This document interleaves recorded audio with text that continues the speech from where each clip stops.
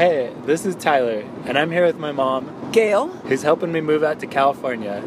We're passing through Seward, Nebraska, also known as 4th of July City, USA. This podcast was recorded at... It's a nice mom to help you move. It's 1:27 Eastern on Tuesday, July 3rd. Things may have changed by the time you hear this. All right, here's the show. Hey there, it's the NPR Politics Podcast here with a roundup of this week's stories. And yes, that's right, you're not wrong, it is Tuesday, but we're putting this out before the holidays so you can hear it on your road trips and your plane rides and, maybe to pregame the fireworks. I'm Scott Detrow, I cover Congress. I'm Asma Khalid, I cover national politics. I'm Aisha Roscoe, I cover the White House. And I'm Mara Liasson, national political correspondent. A lot to talk about, and we're going to pick up where we left off, and that is this big swing vote opening on the Supreme Court. We're also going to get into why a lot of progressive Democrats are calling louder and louder voices for the abolishment of the Immigration and Customs Enforcement Agency. And with so many of the midterm primaries in the rear view, we're going to take a few minutes and take stock of what we've learned about both the Democratic and Republican Party so far. You guys ready? Yes. Ready. All right, so let's start. Aisha, it hasn't even been a week since Justice Anthony Kennedy announced his retirement. The White House is moving very fast to fill that seat. What's the latest? Yes, so President Trump said yesterday that he met with 4 candidates to fill Kennedy's seat. And we also learned that yesterday he spoke by phone with Mike Lee, the Republican senator from Utah.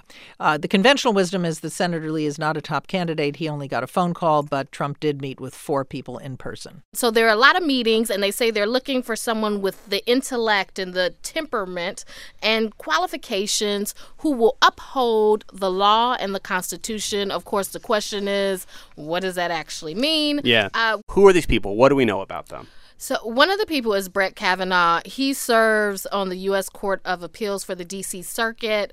In a prior life, I actually sat in on some of his hearings on, environmental law. The thing about him is that he did help write the 1998 Starr Report to Congress. If you don't remember that, that kind of helped lead to the impeachment of Bill Clinton. An independent counsel investigating a president. That would be an interesting choice. Yes, so he's kind of known for that partially. One of the interesting things about Brett Kavanaugh is he came to the conclusion after his experience in the special counsel investigation of Bill Clinton that presidents should not be distracted by these kinds of investigations. So there's a thought that maybe he would vote, if it came before him, in favor of the president not being indicted or not being subpoenaed, or basically to protect the office of the presidency.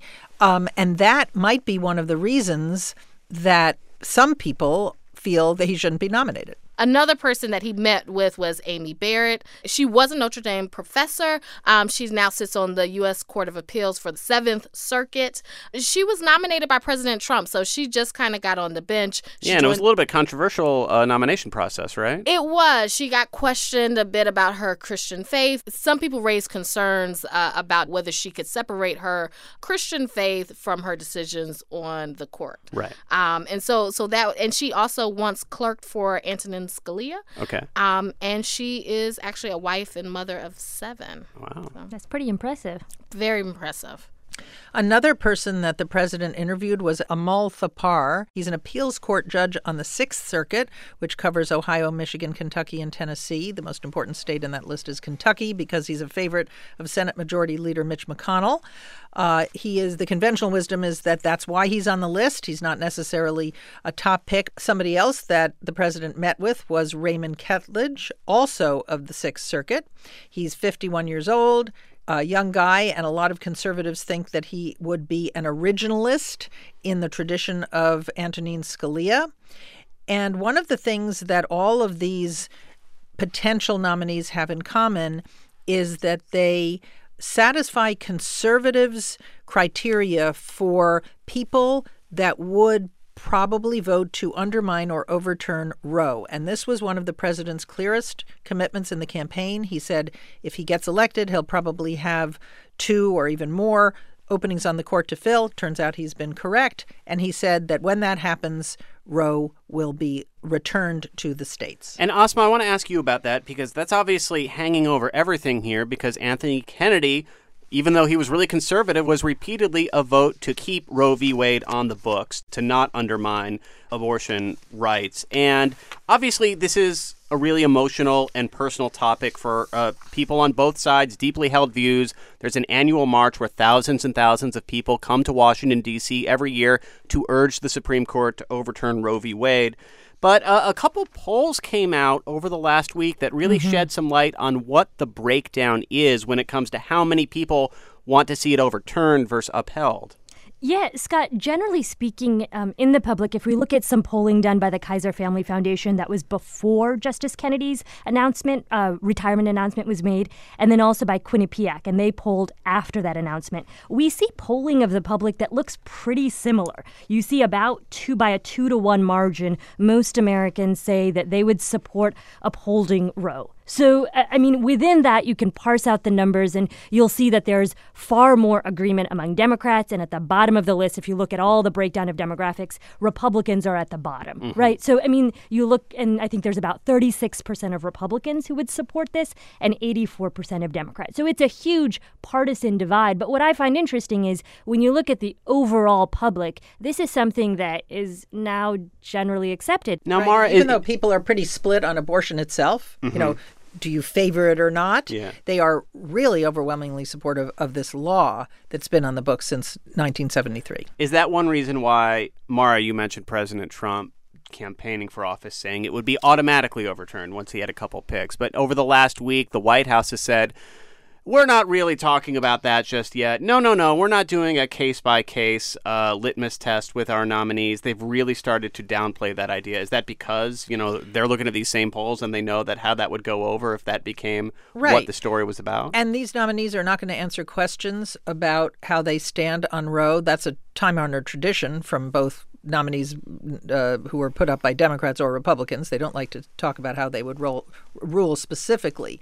But Donald Trump was the most explicit on this of any presidential candidate that I can remember, where he said flat out, because he had something to prove. He had to prove to the social issue right, evangelicals and conservatives, that he was one of them and that he would enact their agenda. So he went pretty far out on a limb to say, you elect me, I will appoint Supreme Court justices who will overturn Roe and return these decisions about abortion to the states. Mara, can I ask, so how would that even be something that's determined? Because to your point, there isn't really this litmus test. And we saw when Supreme Court Justice Gorsuch, when he was appointed, you know, and this question was sort of brought up to him, didn't he say that he would have walked out of the door if Trump had asked him? Yes, but he doesn't have to ask him because this list was created by the Federalist Society, who knows deeply and intimately every single thing about these people's thinking and jurisprudence.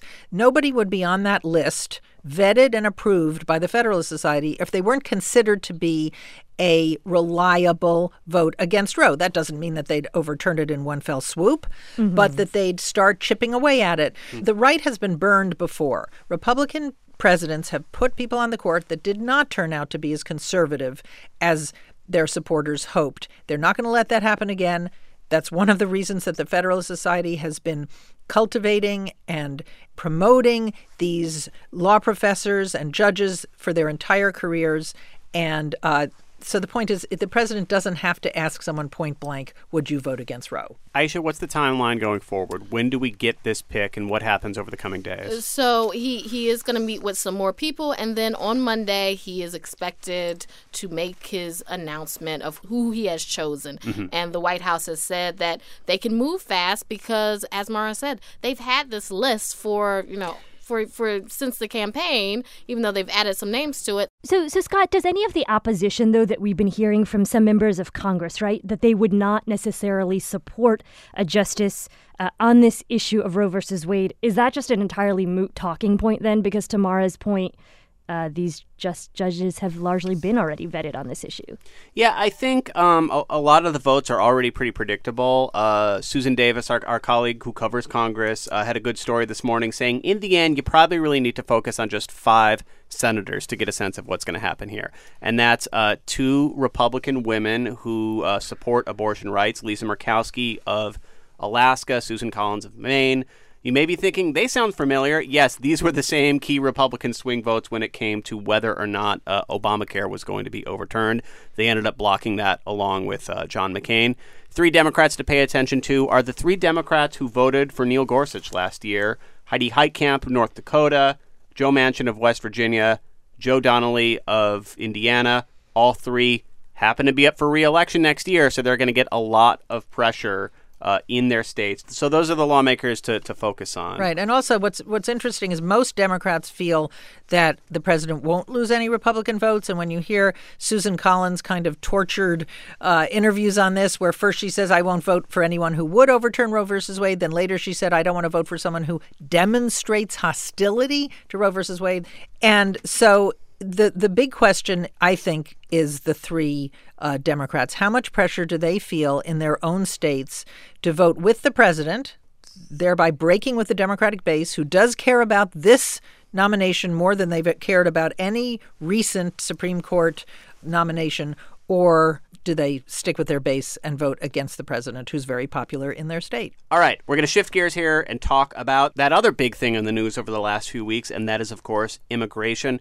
I want to talk for a few minutes about a slogan that's been popping up more and more recently. You may have seen it on protester signs or heard senators like Elizabeth Warren and Kirsten Gillibrand talking about it.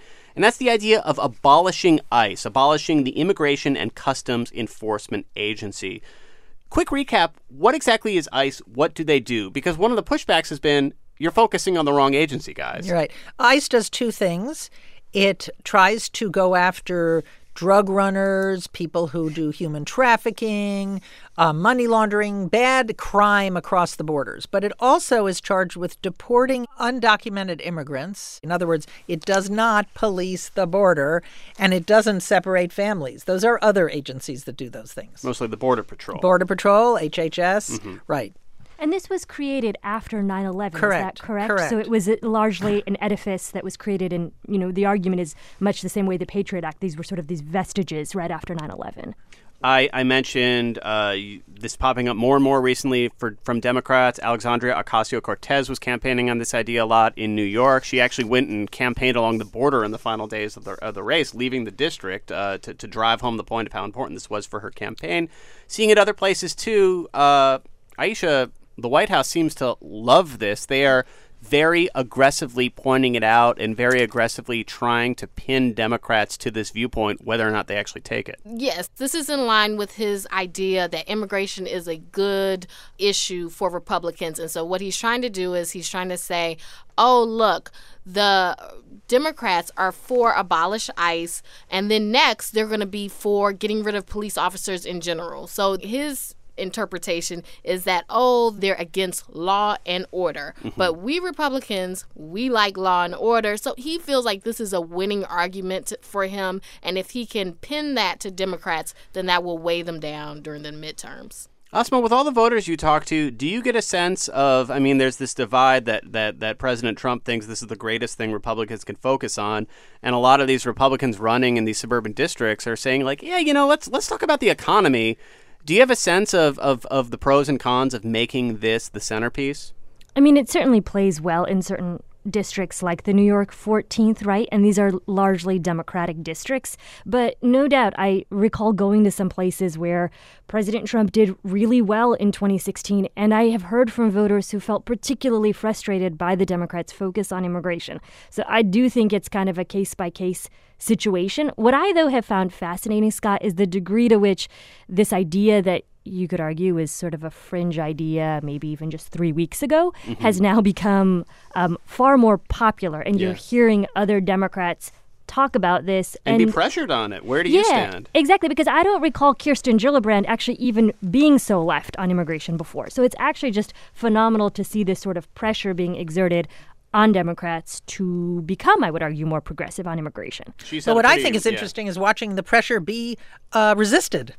And there are a lot of Democrats who say just when we had the Republicans on the run on immigration, just when we had the Republican Party split on the family separations policy, on the Dreamer policy, when we looked at polls and showed big majorities of people agreeing with us on immigration being a good thing in general, Dreamer should have a path to citizenship, family separation policy is wrong and offensive. Why should we get all tangled up with talking about abolishing a agency that doesn't even do the things that we don't, the things we don't like most. But ICE, abolishing ICE became a simple bumper sticker slogan, kind of like build the wall or abolish the IRS, that basically expressed Democrats' anger at Trump's immigration policies in general. Well, but there are people who feel like Democrats need to go bigger and they need to stop being cautious in their wording, and that you've seen with President Trump that he leaned into some ideas that seem really out there, but that played well with his base. And so that maybe Democrats need to lean into some ideas that maybe don't fit the standard messaging, but that can get their base really motivated to get out there. All this stuff applies to so many things beyond immigration. And in fact, we're going to talk all about that, getting into the tension points in both parties and where the parties are now that most of the primaries are behind us. That's coming up next. First, we're going to take a quick break.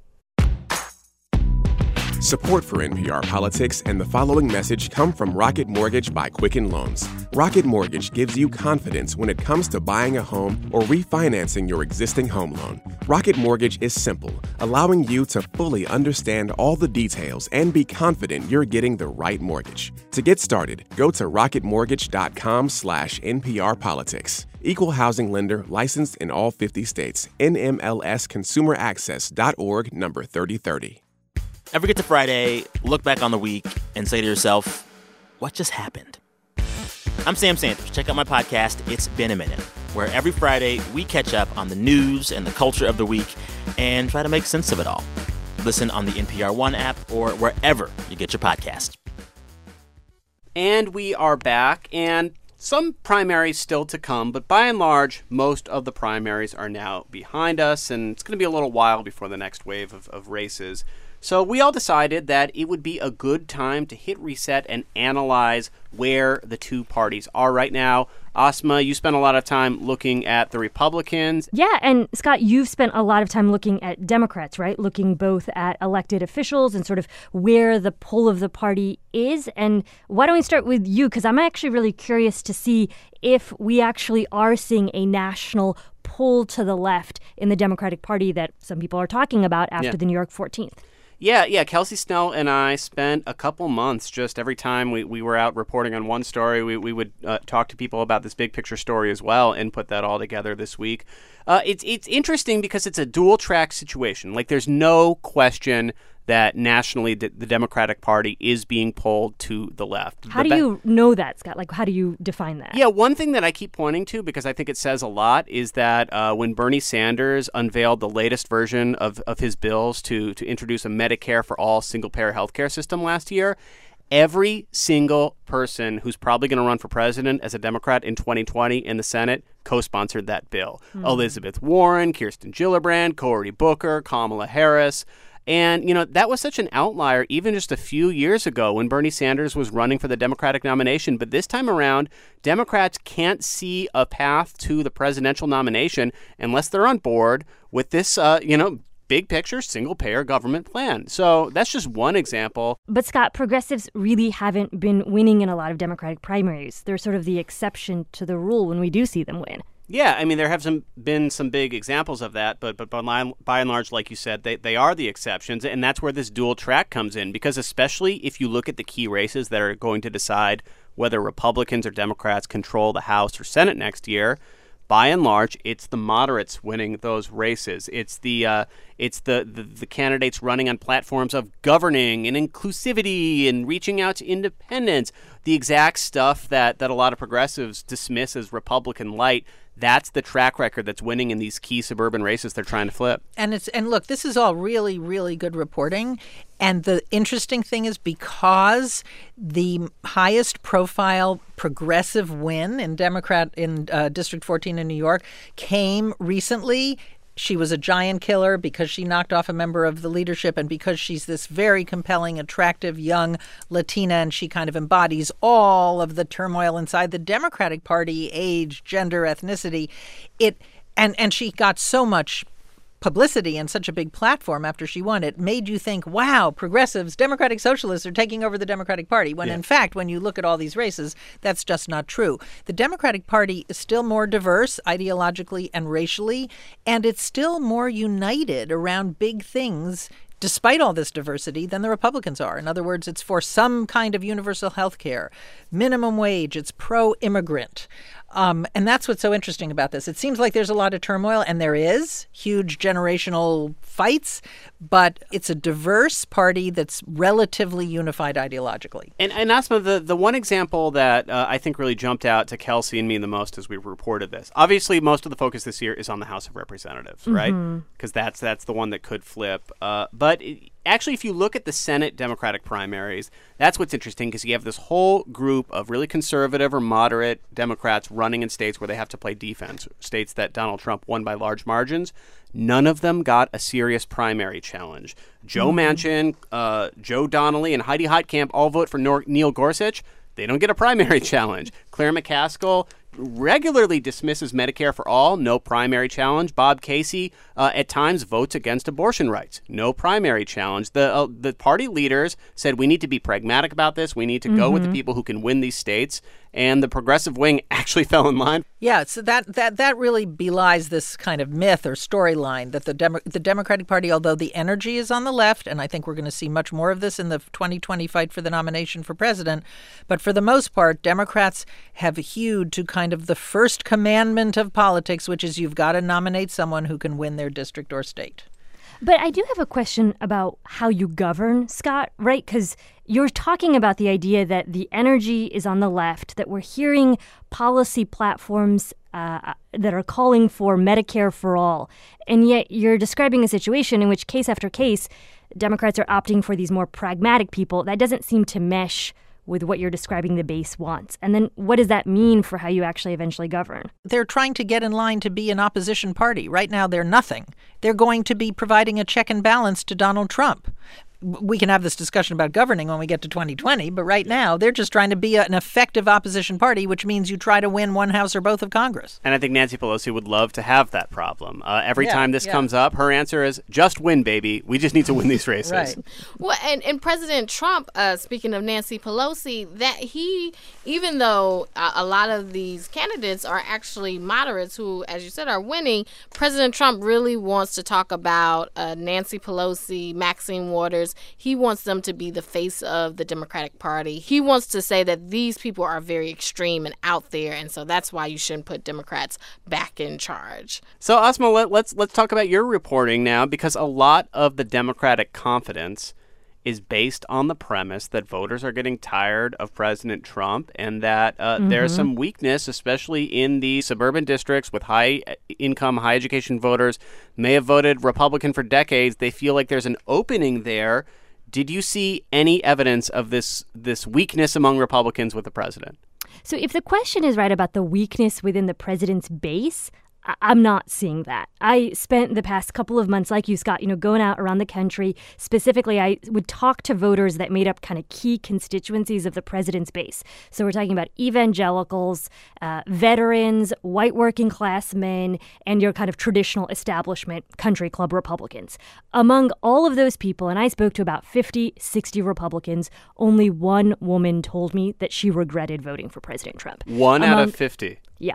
The rest of them told me that if they had been perhaps lukewarm on the president, they now support him even more. And Scott, that's in sync with polling we've seen. We are seeing that the president has roughly a 90% approval rating among Republicans, and that's phenomenally strong. Okay, so you said you talked to more than 50 voters here. Were there any different groups you ended up sorting all these voters into? Yeah, right. So we looked specifically, I was saying, at veterans, white working class men, country club Republicans and evangelicals. And what I found really interesting is that their interests may not always align, but most everyone spoke to me about a little treat that they feel the president had given them. And those were different, right? So when I was in, say, the 6th district in Georgia, which is a very highly educated area, I heard a lot about the tax cuts. When I was in Ohio, I heard a lot about tariffs. When I was, in other parts of the country, I would hear a lot, say, with veterans in West Virginia. I heard about just some of the prestige that they felt the president was giving to veterans in the form, say, of the Veterans Day Parade. And that was a common theme, I will say, even though not all of these planks, you could say, of his coalition have the same interests. There's a very common feeling they have of being a victim, of being marginalized. And they all point similarly to the fact that the media does not give him any due credit. They feel that the president has done good things. They point to the tax cuts. They point to the relationship or the negotiations with North Korea. And they say that, look, if this was a Democrat, the media would be treating this entire situation differently. And Scott, that's what I found remarkable, is that that's not a sentiment I hear from, just his diehard supporters. That's something I heard from even some folks who would have said that they were lukewarm supporters of the president.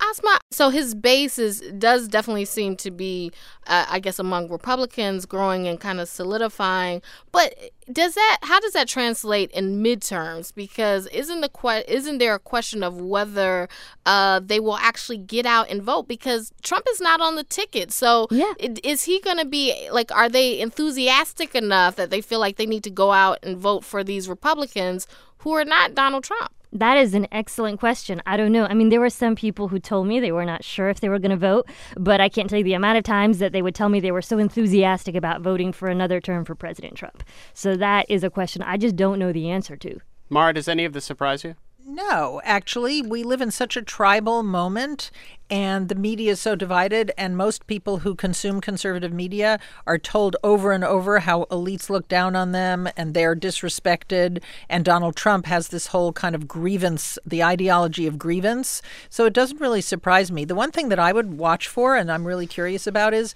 when Donald Trump said, I can stand on Fifth Avenue and shoot someone and I wouldn't lose any voters.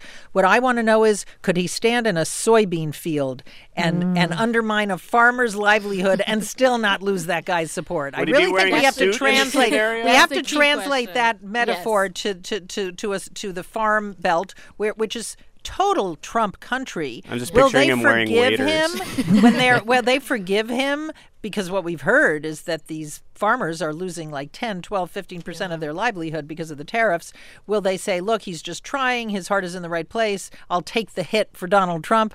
Or will it depress their enthusiasm for coming out and voting for a Republican in the fall? We saw a sneak preview of that with Harley Davidson, huge company in Pennsylvania and Wisconsin, 2 important states for Trump. He went around and just blamed Harley. He said, you're looking for an excuse. This is your fault, not my policies. This is Harley Davidson's fault. But I guess if there's not an obvious villain like Harley Davidson, when you're talking about broader agricultural markets, that might be harder. It might be harder, and also we don't know what those attacks on Harley Davidson have gotten him. Yeah. In other words, it certainly hasn't changed Harley Davidson's behavior. They already made motorcycles in different parts of the world before Donald Trump was elected. And to Mara's point, the big question is the folks who work in factories that manufacture Harley Davidson motorcycles, whose side will they take, the president's or their companies? All right, well, we've been talking about big picture looks at the Republican Party that Asma wrote and a big picture look at the Democratic Party that Kelsey Snell and I wrote. Both those stories will be online soon at nprpolitics.org. We're going to take one more quick break and come back with the one thing we just can't let go this week, politics or non-politics. Support for NPR Politics and the following message come from The League, a selective membership-based app for busy, high-achieving, career-focused people looking to connect with each other. The League is your hub for all things social. Date someone new, find your soulmate, make new friends, or discover exclusive events going on in your city. Get complimentary expedited review of your application by downloading the app at theleague.com/NPRPolitics. Entrance is limited. Waitlist time varies by city and by supply and demand of applicants. Support also comes from ZipRecruiter. Hiring is challenging, but ZipRecruiter can make it simple, smart, and fast. ZipRecruiter sends your job to over 100 job boards with one click. Then it scans thousands of resumes to find people with the right experience and invites them to apply to your job. Try it for free at ZipRecruiter.com/weekly. ZipRecruiter, the smartest way to hire. And we are back, and we're going to end the show like we do every week with the one thing we can't let go, politics or otherwise. Aisha, you are up first. This week, something happened that I just found so fascinating. In France, there's this guy, this gangster, Redouane Faïd, I believe, and he was in jail, supposed to be in prison for 25 years, but he escaped. And it was like a helicopter escape. In real life. So I thought it was fake, but then I looked it up, and this really happened. So apparently it was this elaborate scheme where these gangsters working with to break out Faïd, that they hijacked a helicopter from a training school. They flew it in on the one part of the prison that didn't have the anti-aircraft netting. They used smoke bombs and then these like cutter things to cut through, where Faïd just happened to be visiting with his brother in the visitors section, and they had like guns, but they didn't shoot anybody. And the prisoners were like clapping as Faïd went away and got on the helicopter and flew off. And he's like, there's a massive manhunt for him now. I don't know what he did, but you can't not root for him once this starts. Well, so he's accused. So apparently he's been in the game for a very long time. He's like done bank heists and all this stuff. So he was in prison for something serious. So I probably shouldn't root for him. Yeah, but still. Yeah. Yes. I think he's escaped before. I think this is not his first escape. This is not his first escape. The other escape, he like snuck in explosives or something. But he did say, so he says that he was inspired by Hollywood like heist movies and like Michael Mann and Heat. And that he's also inspired by Scarface. Okay. And going back a while. I was like thinking John there's a little Dillinger. bit of The Rock, and there's a little bit of the beginning of Air Force One in this escape. I mean, it's just insane. So I have theories on this that I won't get into for legal reasons. But I think it's crazy that this man was able to like get in a helicopter and fly away, and he's still on the run. And nobody tracked the helicopter? No, well, they landed the helicopter, burned it, burned all the insides. Then they like hijacked or stole 2 cars. They've abandoned those, and now he's on the run. He did break out before, like years ago, and he was on the run for maybe like 6 weeks before he got caught again. So we'll see what happens, but it's pretty crazy. And this is why I'm not a police commissioner, because I would say, like, you know what? You put in the effort. Let him go. Just go. I mean, if you can pull that off, it's pretty impressive. Mara? My can't let it go this week is about Amy Barrett, who we talked about earlier in the show. Yes. She's one of the people that Trump is considering for a Supreme Court seat. And what I can't let go is that she and her husband were the members of a group called People of Praise, mostly Catholics. And as part of this group, it's a devotional group. People swear a lifelong oath of loyalty called a covenant to one another. But what I can't let go is that they are assigned a personal advisor, and those advisors, if they're men, are called heads, but the female advisors are called handmaids. So what I'm imagining, and the image I can't get out of my head, is that if she is nominated and there are hearings, you're going to see a lot of protesters in red capes and white bonnets milling around in the back of the hearing room. Yeah, because of Handmaid's Tale. Yes. I think that this is just a piece of trivia about a potential nominee that's made for this moment. So I'm going to go next. It's a holiday coming up, and holidays are about traditions. And sometimes you have organic traditions that have been going on for a long time, and sometimes you have to force the tradition and kind of make it a thing. And that's what I'm doing right here.